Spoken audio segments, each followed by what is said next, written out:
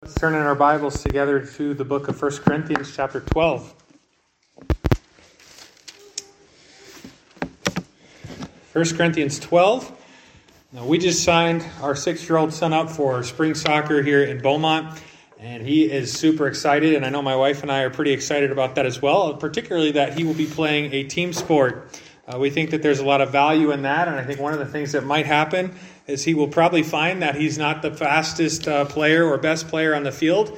But even if he is, hopefully he will learn about the value and significance of teamwork, maybe in this soccer season or in the years to come. In team sports, individuals do not win on their own. Soccer, for example, takes 11 players all giving it their best for 90 minutes. But if the soccer team wins, who tends to receive all the praise, all the credit, all the glory? Well, oftentimes, it's whoever's scoring the goals and whoever's putting the ball in the back of the net, because that's the flashy work on the field, right? Whoever scores, that's the focal point. But that would have never happened. The team would have never won without the goalkeeper stopping the other team from scoring. That would have never happened with the whole line of defense, all the defenders and all the midfielders who probably ran more than anyone else on the field. Winning requires maximum effort from the entire team. And in order for our church to fulfill the Great Commission, everybody needs to contribute. Everybody needs to play their position. Everyone needs to fulfill their role that God has given them.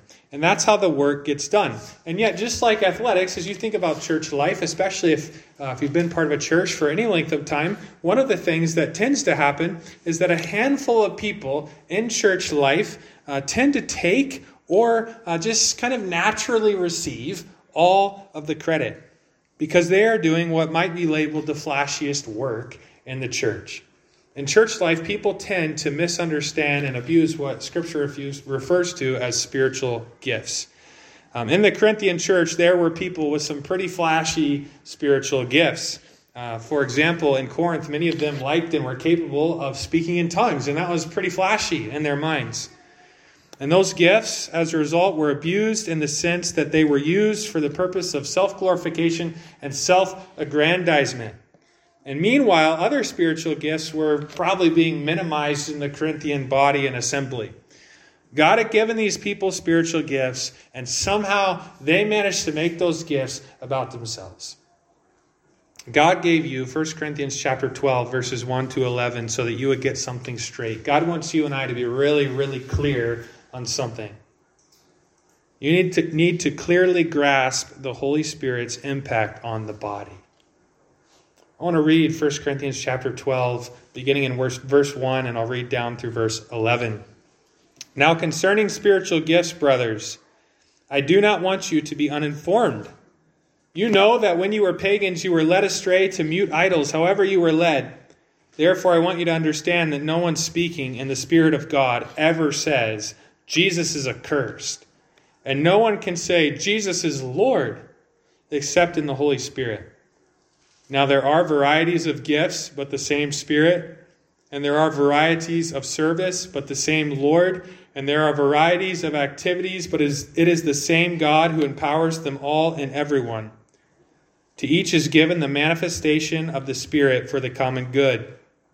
For to the one is given through the Spirit the utterance of wisdom, and to another the utterance of knowledge according to the same Spirit, to another faith by the same Spirit, to another gifts of healing by the one Spirit, to another the working of miracles, to another prophecy, to another the ability to distinguish between spirits, to another various kinds of tongues, and to another the interpretation of tongues. All these are empowered by one and the same Spirit, who apportions to each one individually as he wills. In verse 1, Paul takes up the matter of spiritual gifts, and that theme will be the focus actually of the next 3 chapters, chapter 12, 13, and 14. We're often quite familiar with 1 Corinthians 13, the great chapter on love, but I think it's important to recognize that chapter is actually within the larger context of spiritual gifts. Here today we want to look at 2 clarifications, remembering that God wants you to be really, really clear on something. He wants you to clearly grasp the Holy Spirit's impact on the body. So that's probably going to mean you need some clarification on a couple things in particular. First, You need clarification on the Spirit's influence. How do you know when what you see is the influence of the Spirit of God? What is the distinguishing mark of the working of the Holy Spirit of God within the people of God? Paul wants the Corinthians actually just to look back for a moment at their former life. Why don't you just look backwards into your life before you came to Jesus Christ? And from their former life of paganism, he's going to point out the fact that there are many supernatural influences. Look at verse 2. He writes, "You know that when you were pagans, you were led astray to mute idols, however you were led." In their former life, the Corinthians had been led astray to mute idols. I mean, we read in previous chapters about how they were going to these idol temples and eating these meals to basically these lifeless idols. But behind those lifeless idols, there was demonic activity. There was the supernatural influence of demonic beings.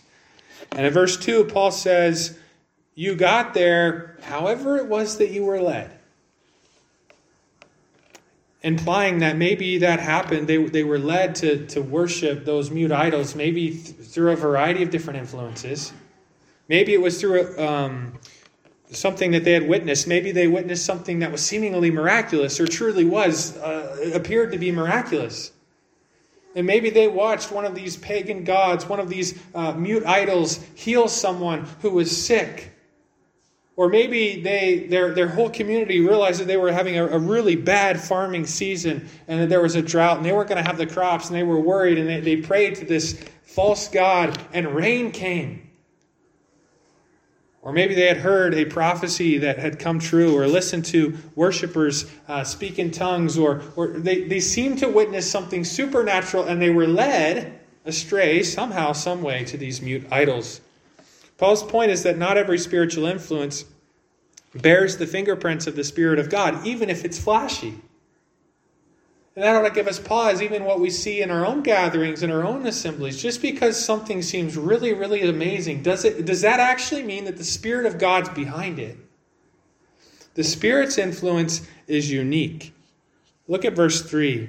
He says, "Therefore I want you to understand that no one speaking in the Spirit of God ever says Jesus is accursed." If a person's being influenced by the Spirit of God, they're never going to say that. And on the flip side, no one can say Jesus is Lord except in the Holy Spirit. It's the Spirit's influence that causes a person to say that. Without the Spirit of God, that cannot even be said in the true sense, in a meaningful sense. The influence and ministry of the Holy Spirit causes Jesus Christ to be magnified. That is the hallmark of the Holy Spirit's working. The Holy Spirit never diminishes Jesus Christ. The Holy Spirit never detracts from Jesus Christ. The Holy Spirit always magnifies Jesus Christ and perpetually exalts him. One writer says the ultimate criterion of the Spirit's activity is the exaltation of Jesus Christ as Lord, which in turn expresses itself in loving concern for others. Why is that so important in the discussion of spiritual gifts? Paul's going to spend 3 chapters talking about spiritual gifts. Why does he start there? Well, when Jesus Christ is magnified, the person with the gift is not. And spiritual gifts, I think it becomes very clear, they're not about you, they're not about me, but Christ and the church. All the spiritual gifts ultimately bring glory to Jesus Christ. They never oppose him.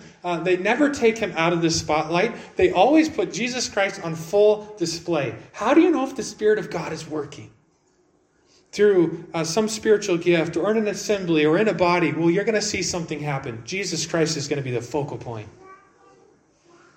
Some time ago, my wife, she was perusing Value Village looking for deals.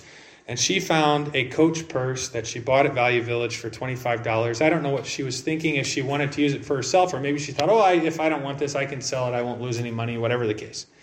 And she brought it home and she started to look at it a little bit closer and realized that it was actually a knockoff Coach purse. I mean, if it was actually a Coach purse, I guess those tend to have some value to them, but this was fake. It probably wasn't worth $25 brand new. It lacked the key qualities necessary to identify it as real and authentic. You can identify if a spiritual influence is authentically the Spirit of God or not. It will have the distinguishing marks and characteristics. You and I need clarification on the Spirit's influence. Don't assume that any and every supernatural influence is the work of the Spirit of God. If you think just at paganism, there's all kinds of things going on in the world around us that actually is more from the realm of the demonic, or is maybe Satan, an angel of light, seeming to do great and marvelous things.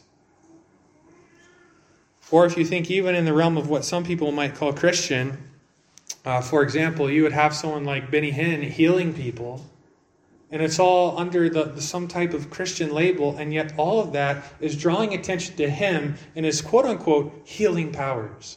It's about a man. That is not how the work of the Spirit of God is. All the focus goes to Christ. Along similar lines, I think that we could say that great giftedness is not a high mark of spirituality. It's not a mark of high spirituality. Just because you see someone doing what appears to be great things, that doesn't mean that they are inherently spiritual. And also remember that the work of the Spirit always shines the light on Jesus Christ. As we approach this matter of spiritual gifts, we're going to find that you and I all have at least one. And if we're going to use those gifts in a way that is in line with Scripture, we will always use those gifts in a way that Jesus Christ is ultimately magnified. A second clarification. You need clarification on the Spirit's gifts. God wants you to understand spiritual gifts. He's given us 3 whole chapters devoted to the topic. What are they? Where did they come from? Why are they given? We would have all types of questions like that. And this text offers a few teachings on spiritual gifts. But before we dive into that, maybe it'd just be helpful if we ask, well, what is a spiritual gift? There's lots of talk about spiritual gifts. We've got lists of spiritual gifts. What is a spiritual gift? The second half of chapter 12 that we'll look at next week relates spiritual gifts to the various parts of the human body. It's going to be put in the context of a hand or a foot or an eye or an ear and how that body part functions within the body. In the human body, each of those parts has a role or a function that benefits the rest of the body. Your eyes work in such a way that you can see where you're going and not run into the wall or trip over whatever's on the ground. Spiritual gifts are ministry functions. If you could just think of that word, it's a function. A spiritual gift is a ministry function of a member of Christ's body for the sake of the rest of the body. It's a ministry function. With that in mind, let's dive into 4 teachings on spiritual gifts from this particular text. First, spiritual gifts come in great variety. Look at verses 4 to 6. Now there are varieties of gifts, but the same Spirit. And there are varieties of service, but the same Lord. And there are varieties of activities, but it is the same God who empowers them all in everyone. In other words, we could say there are a variety of ministry functions within the body of Jesus Christ. And those ministry functions, 1 Peter chapter 4, I think it's verse 11, puts them all under 2 broader categories. You have verbal ministry functions and nonverbal ministry functions. What are they? Well, the New Testament actually contains 5 different lists of spiritual gifts that mention a total of 19 different ministry functions. 2 of those lists are here in chapter 12, our text today, and also another at the end of chapter 12. One of those lists is right here, as I mentioned in this text, but none of the lists are quite the same. It's not like you grab all 5 of those lists and put them side by side and have the exact same list. You don't. Making it unlikely that we have some kind of exhaustive list. Rather, all these lists seem to be more representational in nature. In verses 8 to 10, though, Paul is going to list 9 particular ministry functions, as I said, kind of as a representative example of what we're talking about, what he's talking about. And he's demonstrating his point that there are a variety of gifts. Look at verses 8 to 10, and he's going to list some of these. For to one is given through the Spirit the utterance of wisdom, and to another the utterance of knowledge according to the same Spirit, to another faith by the same Spirit, to another gifts of healing by the one Spirit, to another the working of miracles, to another prophecy, to another the ability to distinguish between spirits, to another various kinds of tongues, to another the interpretation of tongues. He just mentioned 9 different things. Wisdom, knowledge, faith, what exactly that is. Maybe that is a reference to what we might think of faith, or maybe the idea there is faithfulness, the gift of healing, working miracles, prophecy, distinguishing spirits, tongues, interpretation of tongues. He's just giving us a representative sample.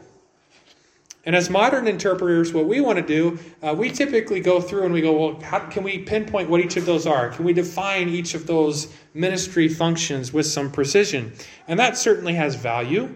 And as we work through these chapters, we will do a bit of that. However, that's not Paul's intent here in this text.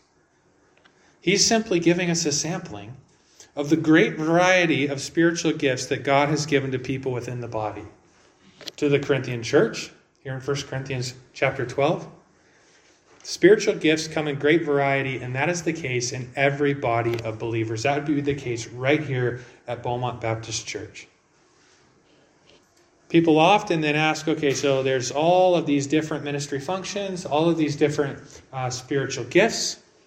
How do I know what my spiritual gift is? How do I know what my function is within the body?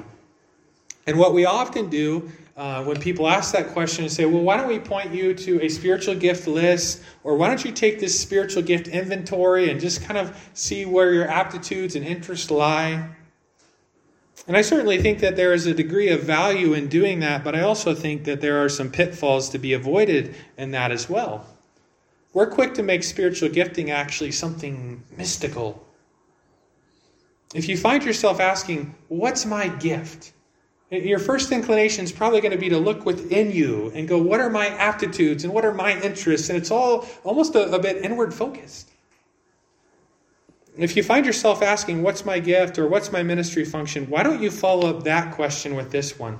Where are there ministry needs within the body that I am equipped to meet? Looking within might be the wrong place to start, but looking up and seeing what the needs are, you're probably going to get to the answer pretty quick. A spiritual gift is when you have the ability to function in a certain ministry capacity within the church, and then you're willing to function in that way. And so you do by the power of the Spirit of God. And do you know what happens? You just exercised your spiritual gift. When you do that, it's a spiritual gift to you and Christ's body, the church. You looked up and said, there's a ministry need, and I have the ability to function in that capacity, and so I'm going to do it to the glory of God. That is a spiritual gift, and in some ways I don't think it's any more complicated than that. Also, one way that you know if you have a spiritual gift is that typically the body tends to look to you to do it. Now, sometimes people think, oh, I have that spiritual gift. No one's asking you to exercise it. You know what I mean? Maybe you don't. So the gifts are varied in number. Second teaching on spiritual gifts. Spiritual gifts come from the same source. All of the spiritual gifts come from our triune God. Father, Son, and Holy Spirit. Every single one of the gifts. I'm going to read verses 4-9 again. I know we've already read these verses, but I just want to give you one task as I read through these verses. Why don't you see if you can count how many times the source of the gifts is repeated? How many times does God in His Word just hammer where all these gifts come from? So I'll read verses 4-9. You just try to see if you can tally up how many times the source of the gifts is mentioned. Now there are varieties of gifts, but the same Spirit.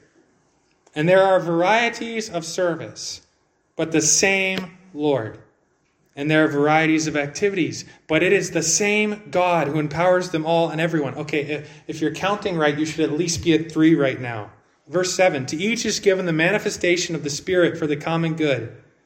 For to one is given, through the Spirit, the utterance of wisdom, and to another the utterance of knowledge, according to the same Spirit. To another faith, by the same Spirit. To another gifts of healing, by the one Spirit. Okay, we just, in those verses, I think, hopefully I read it in such a way where you picked up the theme. The source of the gifts, if I counted it kind of right, was mentioned at least 7 times. God's just beating it again and again and again. Where do all these come from? The same God, the same Spirit, Father, Son, and Holy Spirit.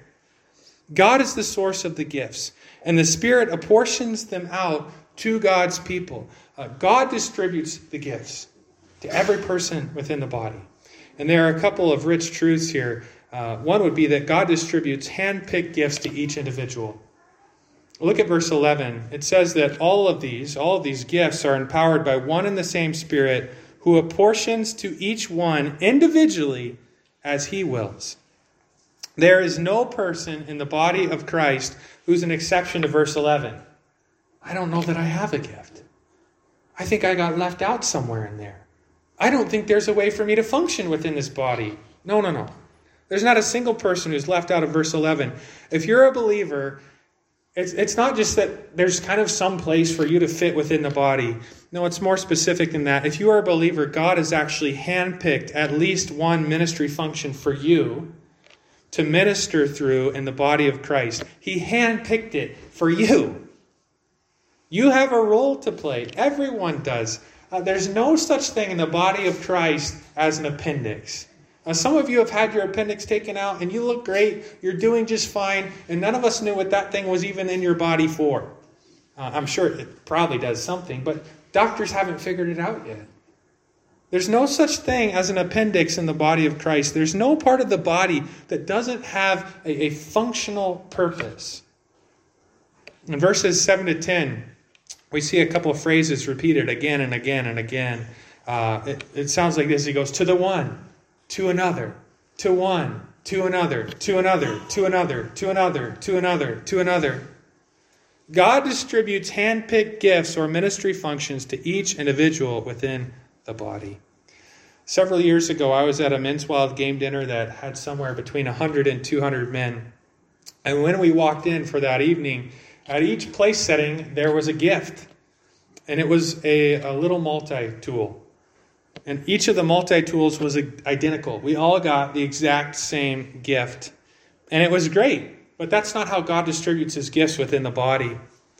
God handpicks gifts or ministry functions for each individual. My dad grew up with 4 siblings, so there were 5 kids in his family. And each of my dad's siblings all had children of their own. And so when we gathered at my grandparents' house for Christmas time, there were 16 of us cousins on that side of the family. And we would all gather there at Christmas time, maybe share a meal together. But at some point, Grandma and Grandpa would all gather us in the same room, and we would sit in a giant circle.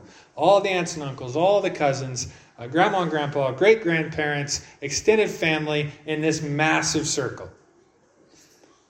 And we each got one gift handpicked just for us by Grandma and Grandpa. And we would go around that massive circle one by one and open those gifts. I think that more accurately depicts what God has done in his household and his church. The Spirit of God handpicked at least one ministry function for you. God distributes hand-picked gifts to each individual, and that includes you. You have one. You have a function within the body. Also, God distributes hand-picked gifts according to his will. Verse 11 again, all these are empowered by one and the same Spirit, who apportions to each one individually as he wills. God has distributed ministry functions according to his desire and wishes. You didn't go, it's not like, well, the pastor distributed them, or you went and picked what you liked, or whatever. No. God did that.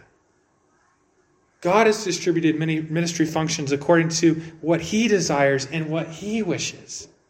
His distribution of the gifts is perfect and without any error and without any mistake. And it's realities like this that should keep us from taking pride in our gifts and taking pride in whatever ministry functions we may be fulfilling. And on the flip side of that, minimizing others. Oh, the Corinthians, he speaks in tongues and she does this and he does that. And these are the great gifts. Wait a second. God in his sovereignty, according to his perfect plan and will, with each individual in the body said, here you go, and here you go, and here you go. I have a function, I have a role for you to play in this body. In God's will, he has apportioned the gifts through the Spirit of God. And that would mean that there are no second-class parts of the body. There are no second-class functions within the body. We've all been gifted by the Spirit's will. And if you recognize that, you'll value each of your brothers and the role that they play in the body, and you will realize that it is priceless and significant and needed. A third teaching on spiritual gifts. Spiritual gifts come for the common good. Look down at verse 7. To each is given the manifestation of the Spirit. Why? For the common good. God gave you a way that you can function within this body for the good of the body, for the common good. Remember, how do we define a spiritual gift? Well, a spiritual gift, it's just a ministry function of a member of Christ's body for the sake of the rest of the body. What the Corinthians got wrong with their gifts was that they weren't for themselves. God didn't give you a ministry function for your personal self-fulfillment and self-aggrandizement. Well, I can stand up in front of all these people and I can speak in tongues and they'll go, wow, ooh, isn't he amazing and awesome? No, God gave you a ministry function for the betterment of the body. Why does the Bible refer to these as spiritual gifts? Have you ever thought about that? Why would God just take a bunch of different functional things and refer to them as spiritual gifts? Well, each of those two words, spiritual and gift, indicate the source of the gifts. It's the Spirit who gave these things to us freely as gifts. Where did you get your ministry function from? God gave it to you. Did God need to give it to you? Do you deserve it? No, it's a gift from God. Does God need you in his body? Could God get the work done without you? Oh yeah, he could get it done without any of us. And yet he gave us all a role or a function to play in the body. Why else does the Bible refer to these ministry functions as spiritual gifts? Well, the Greek word that's translated gifts, charisma or charisma. You think sometimes we refer to the charismatic movement. That's all about spiritual gifts. The Greek word translated gifts, charisma or charisma, comes from the same root word as the word grace, charis. And that's why these spiritual gifts are sometimes called grace gifts. They are the manifestation of God's grace to each and every one of us. We don't deserve them. When God gave you a function within the body, that is something that you did not deserve. Further, when you exercise the gift that God graciously gave to you, do you know what happens? You exercising that grace gift, you serving in that function, do you know what that becomes? It becomes actually a channel of God's grace to the body. You become the channel of God's grace to the body by exercising your spiritual gift. In verse 7, God explains why he gave each of us a ministry function. He did so for the common good. God loves his people. And that's obviously manifested itself by the fact that Jesus Christ gave his Son. But it shows up in other ways. He loves his people and he wants to grace the people that he loves through you and through me. How does God want to show grace to the people of this body? He wants to show it through you. Whatever he handed you, whatever ministry function he gave you, he gave it to you so that he might grace the body. Fourth teaching on spiritual gifts.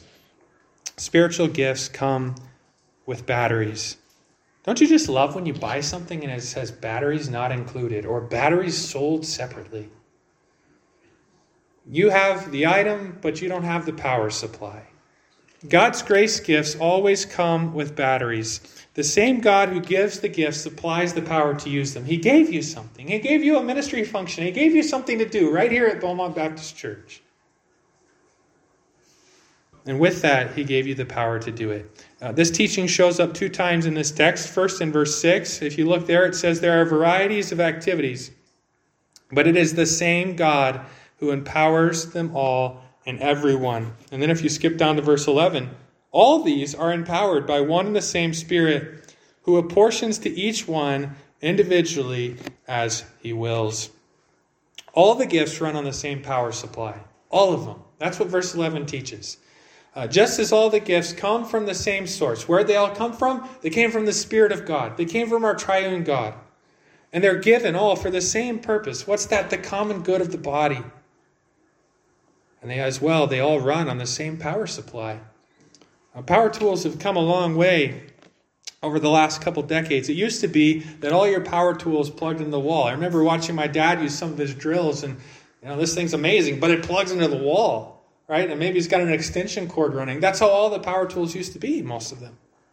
But that's not the case anymore. Now it's your car that plugs into the wall, not your power tools. You've got a battery for those.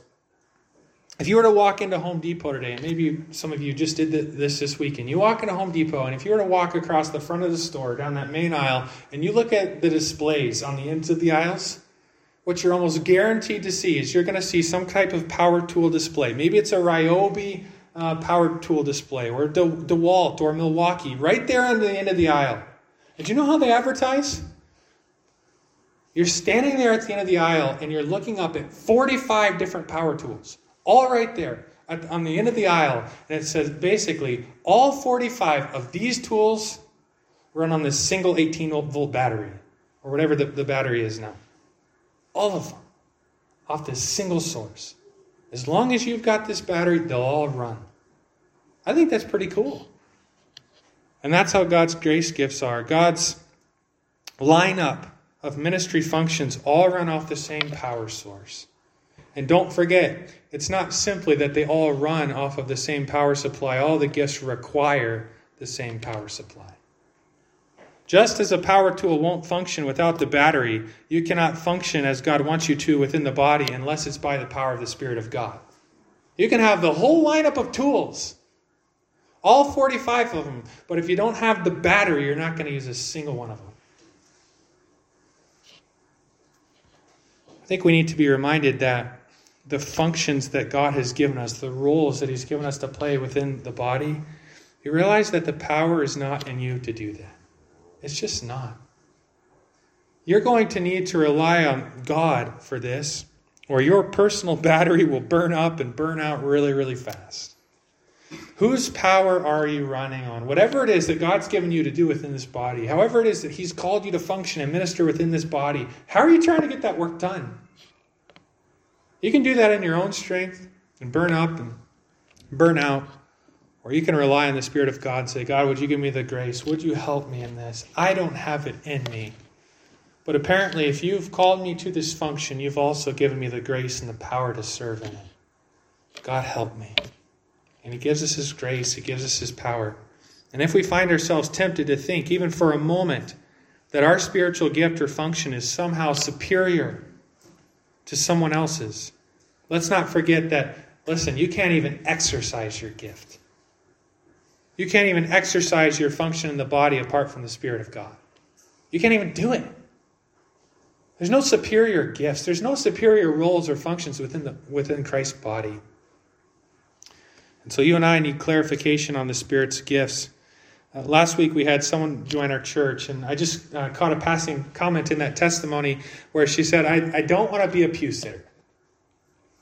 And basically what she was saying is, I recognize that God wants me to function within this body. He doesn't want me to just come, be at the services, though that's wonderful and that's great. God actually wants me to be an integral functioning part of this body and this assembly. And that's God's plan for all of us. You need to clearly grasp the Holy Spirit's impact on the body. He's going to magnify Jesus Christ. The Spirit always magnifies Jesus Christ, and He gifts His people in varied ways for the good of the body. A couple of thoughts as we wrap up here today. Spiritual gifts are for more than Sunday morning. There are 168 hours in any given week. So question for you, when throughout the week are the grace gifts operational?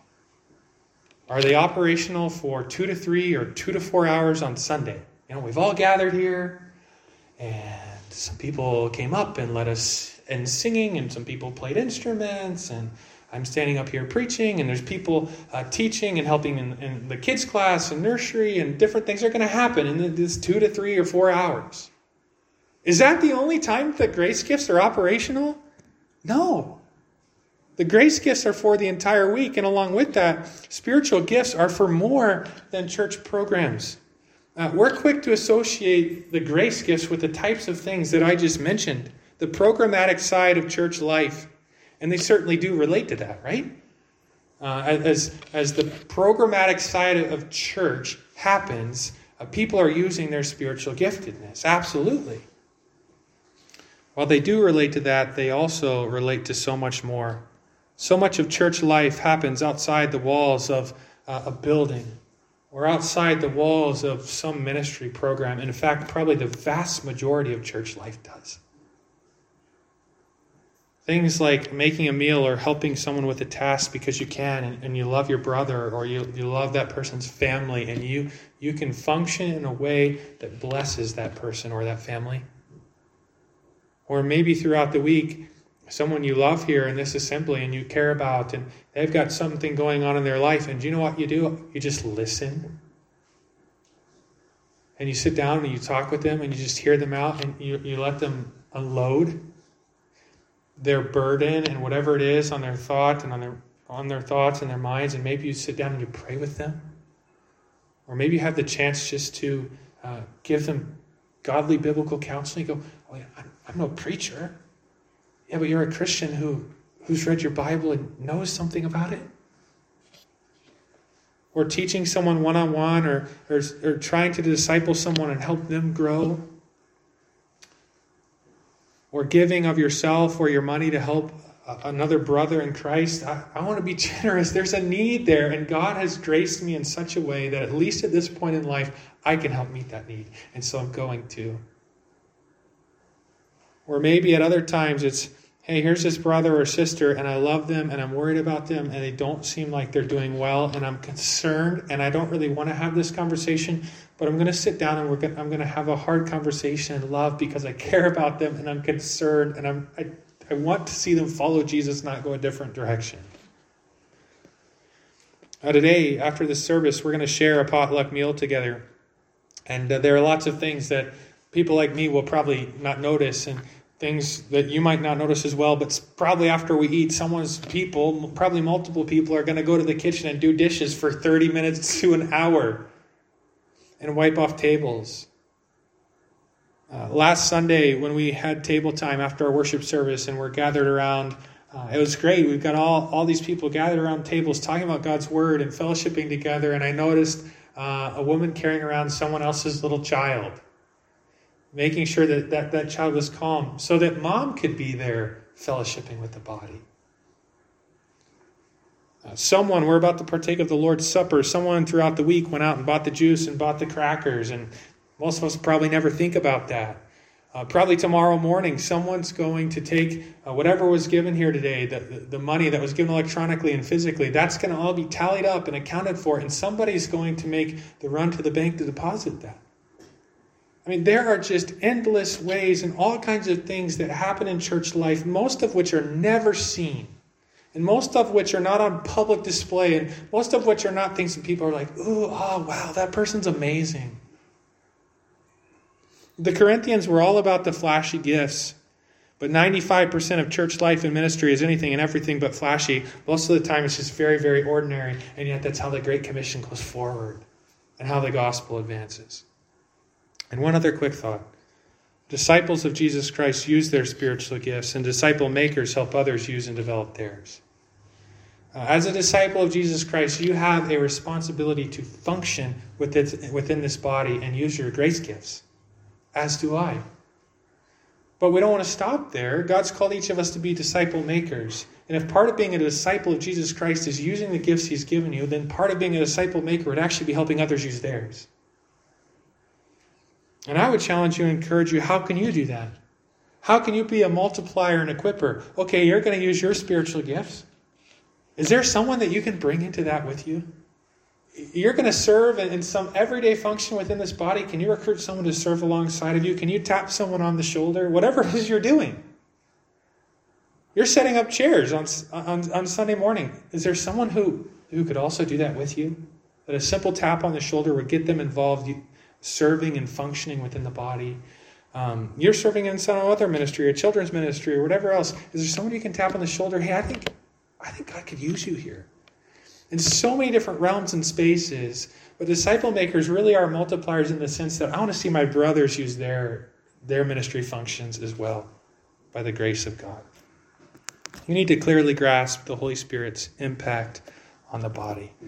And by God's grace, I hope we'll all do that Christ will be magnified here at Beaumont Baptist Church, and that we'll be a high-functioning body, not a body that has basically been paralyzed because a large portion of the body is not even functioning. By God's grace, may we be a high-functioning body. Would you bow with me?